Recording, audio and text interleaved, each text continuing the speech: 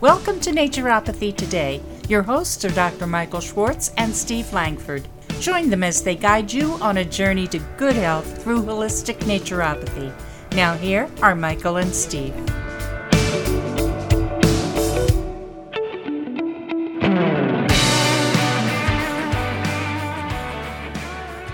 Hi, and welcome to another provocative, stimulating, exciting episode of Naturopathy Today.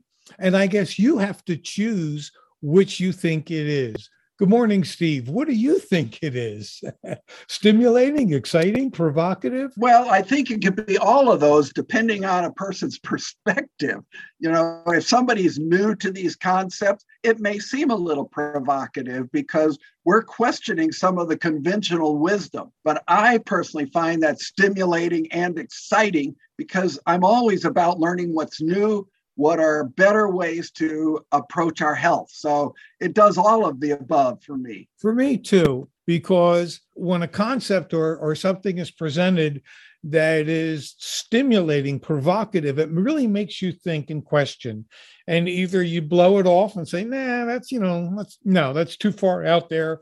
That doesn't work. That's nonsense. Or you take the approach that, well, maybe there's something there. Let me give it another minute or three, and let me do some research. Let me see if there's any validity to this, and does this make sense? You know, when I do consumer lectures, I always tell people that one of the things that gets in the way with health is teachers, experts, people like myself, who are sharing information. And I say the truth of the matter is you 90% of the time, even though you may not relate to it, but I do believe that 90% of the time people know the truth when they hear it. Doesn't mean they want to accept it, doesn't mean they want to work with it, but I think they know the truth.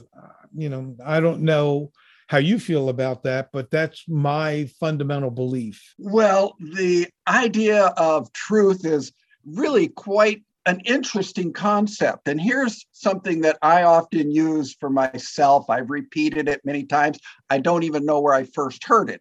But the thought was, it's not what I don't know that bothers me. It's what I think I know that ain't so.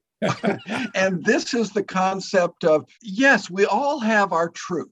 Nobody thinks that we believe a lie or we believe something that is fabricated. If we believe it, we think it's true.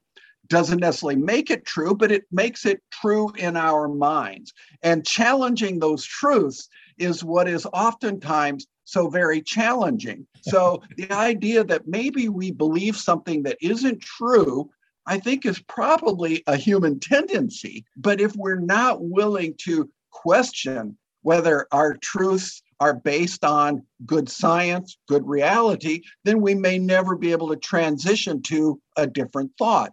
So as we go through these concepts that we're talking about on this show, we're encountering that with some of our listeners. They may not have heard that before, or they may not have believed something that we say. And our opinion is go corroborate what we say. See if others agree with us. Find out from your own experience if it's true or not. So I find truth to be this sort of elusive thing that we're not always sure of. But as we go forward and test our truths, that's, I think, where we gain confidence to move forward. I would agree. One of the things that you said raised a and that is what we've said as being true. However, I know that I am introducing concepts on some levels that are unverifiable, even from the psychology point of view, because I've had conversations with psychiatrists and psychologists, and I present, and almost in every instance, there is a segue to another conversation that they take it because,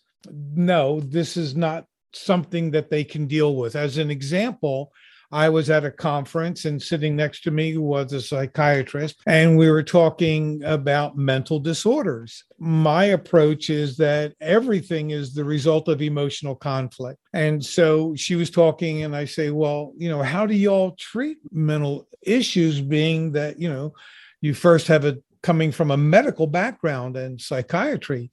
And she said, well, we adjust everything with pharmaceuticals.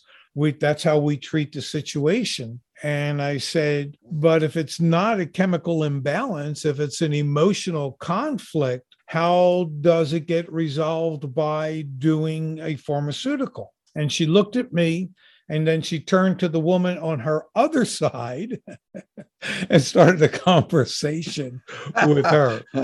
They didn't want to hear, because I did present, that the fact that the mind controls the brain, and the brain controls the body and can alter the biochemical structure of the body based on thought. She did not want to hear that. Anyway, so on some of the things that we introduce, you'll have to put it to the test. There's no way that you'll be able to validate it. Well, let me rephrase that. By applying what Steve and I share with you, you should be able to validate it. As an example, what we're going to start in with today are cardiovascular conditions. And the ones I have listed, Steve, are hypertension, high cholesterol, congestive heart failure, stroke, and arrhythmias. Is there anything you would add to that list? Well, those are certainly going to be right at the top of the issues that people might face. What I would say if I was looking at a list like this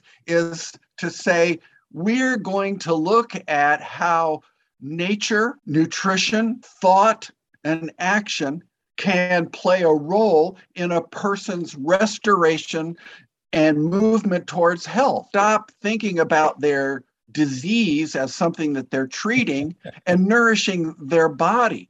Amen. So the idea of, well, hypertension, well, that's a symptom. Is that actually a disease, or is it evidence of the body's inability to function at a normal level for some reason? And digging deep into what are those reasons and what are some of the ways to positively affect and assist your body to move forward. Think about nourishing the systems in your body as opposed to treating your disease. I think sometimes we get stuck in the idea of disease, and it keeps us from thinking how to move forward because the doctors treat disease. I don't know enough to treat my disease, but I may know enough to add nutrients to support my body's function in this area.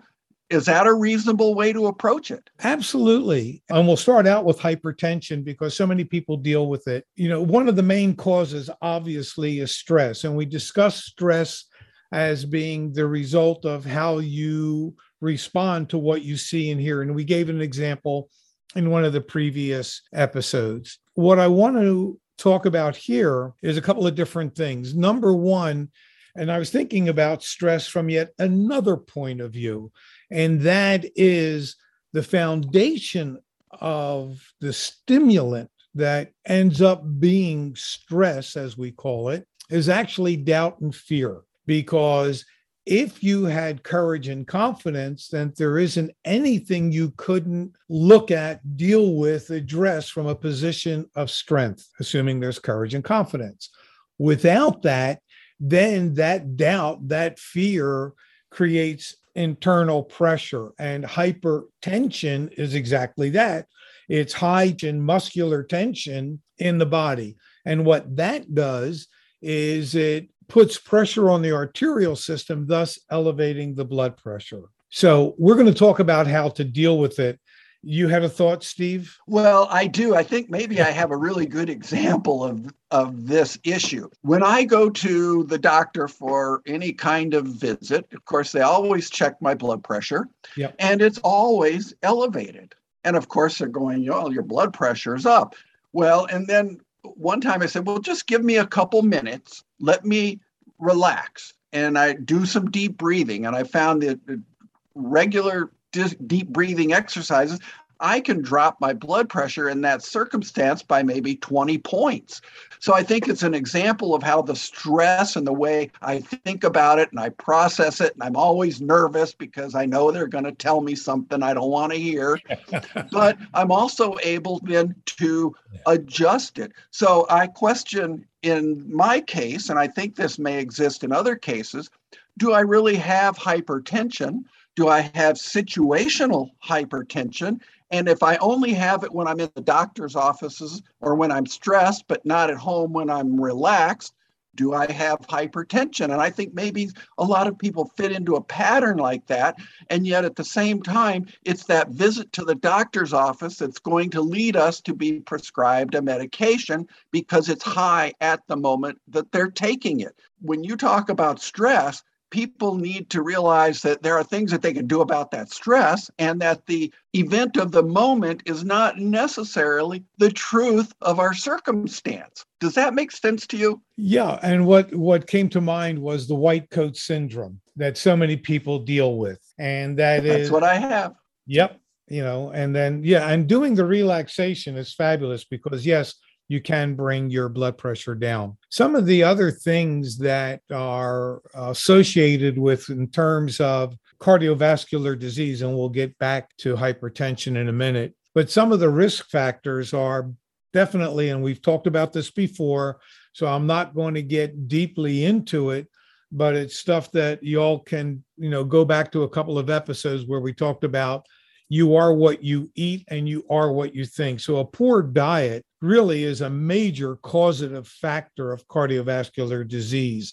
Clogged arteries from too much fat, saturated fats, hydrogenated fats, trans fats, the fats in dairy, too many fried foods. So I know I'm reading you all the Riot Act, snacks, sugar, chemicals, which create triglycerides. And I think we explained that in one of the previous episodes, or I did on a radio show I just did a couple of days ago, where what your body does to protect you is it takes the toxin and stores it in fat to protect you. So that's a buildup of triglycerides. And of course, if there's a family history of cardiovascular issues. So here's something that will drive home, I hope, the concept that we are presenting in terms of looking for signs to help you understand what you're going through and what could possibly be taking place. And one of them is, I heart you. And I bring that up because the heart is now symbolic of love. Take it a step further.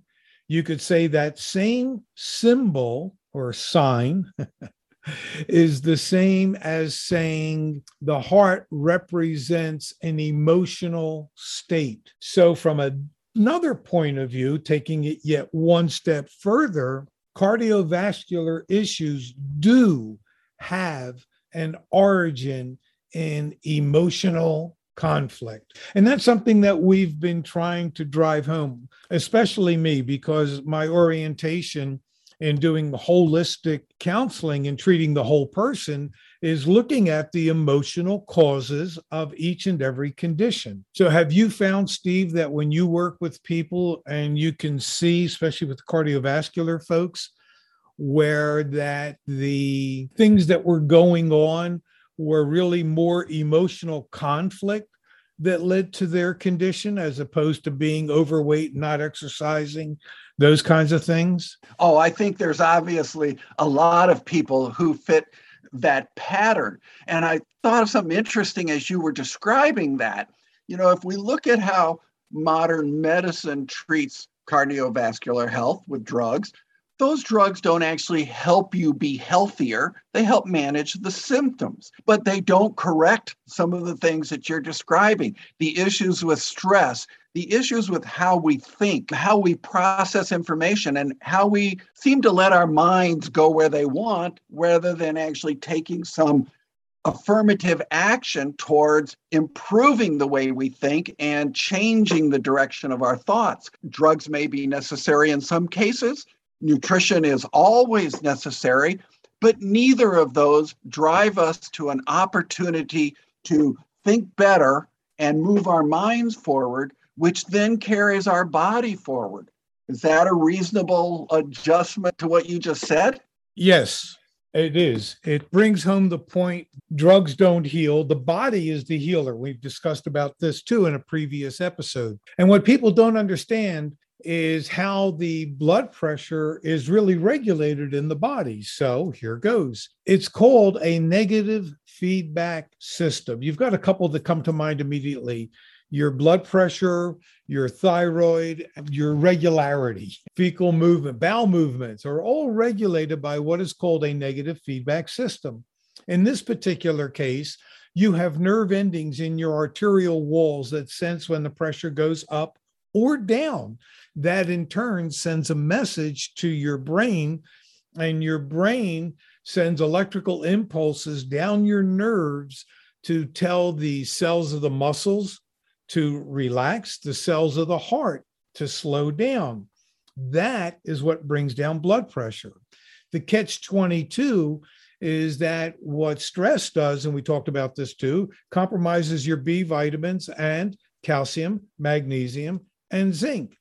And calcium and magnesium specifically are electrolytes. They're light, I call them light switches. And when calcium is compromised, and by drinking and eating a lot of protein and drinking a lot of sodas, carbonated sodas, you are compromising your calcium. Not even talking about the stress aspect, just the food aspect, because you're putting too much acid in your bloodstream, and calcium and magnesium both work at neutralizing that so that you don't become too acidic, because when you're too acidic, you become a host for germs, viruses, bacteria, fungus, et cetera, et cetera. So the calcium and magnesium as light switches work in this way. Or let me back up a minute. Because they're not there, when your brain sends those electrical messages to tell the cells to relax, there's a breakdown in electrical communication.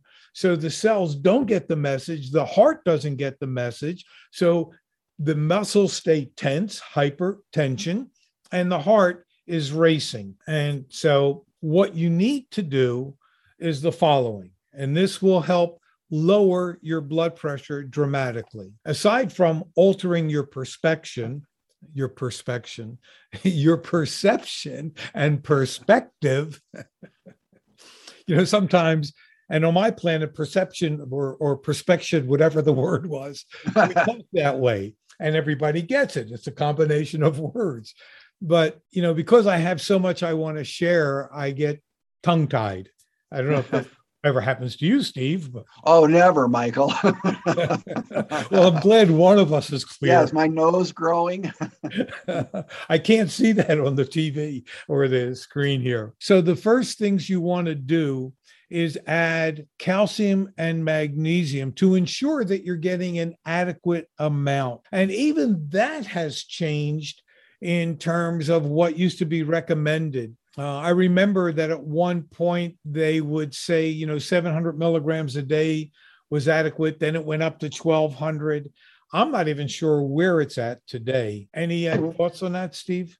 Well, one of the things that bothers me about the history of how we've approached this is so often when people would go to their doctor and have these issues, they might be told to take more calcium. Just buy the cheapest calcium you can and just take 1,200, 1,500, or 2,000 milligrams. That was preached with such certainty that it must be true. All the doctors recommended it, and so there must be good science.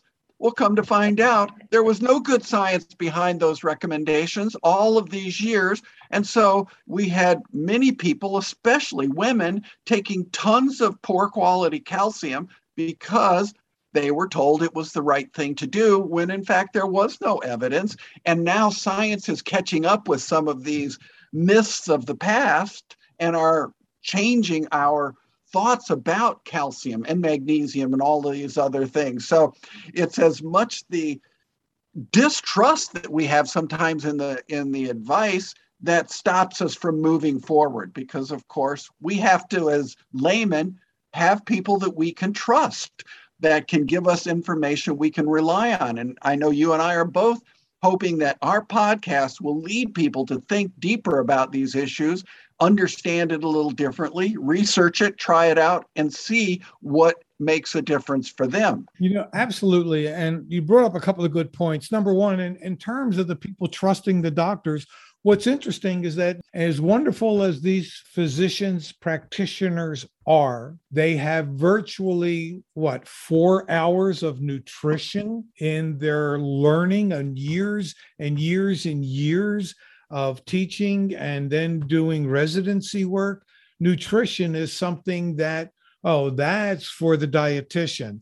And the dietitians, oh my God, even they, because, I've just been visiting my nephew in the hospital, and you see the meals and they're horrible. There's no life in them, and they think that that's healthy. At any rate, not to get crazy. And the fact that the doctors only tell you about calcium. And when you take calcium by itself, there's a good chance that, one, you're not going to get the benefits you're looking for.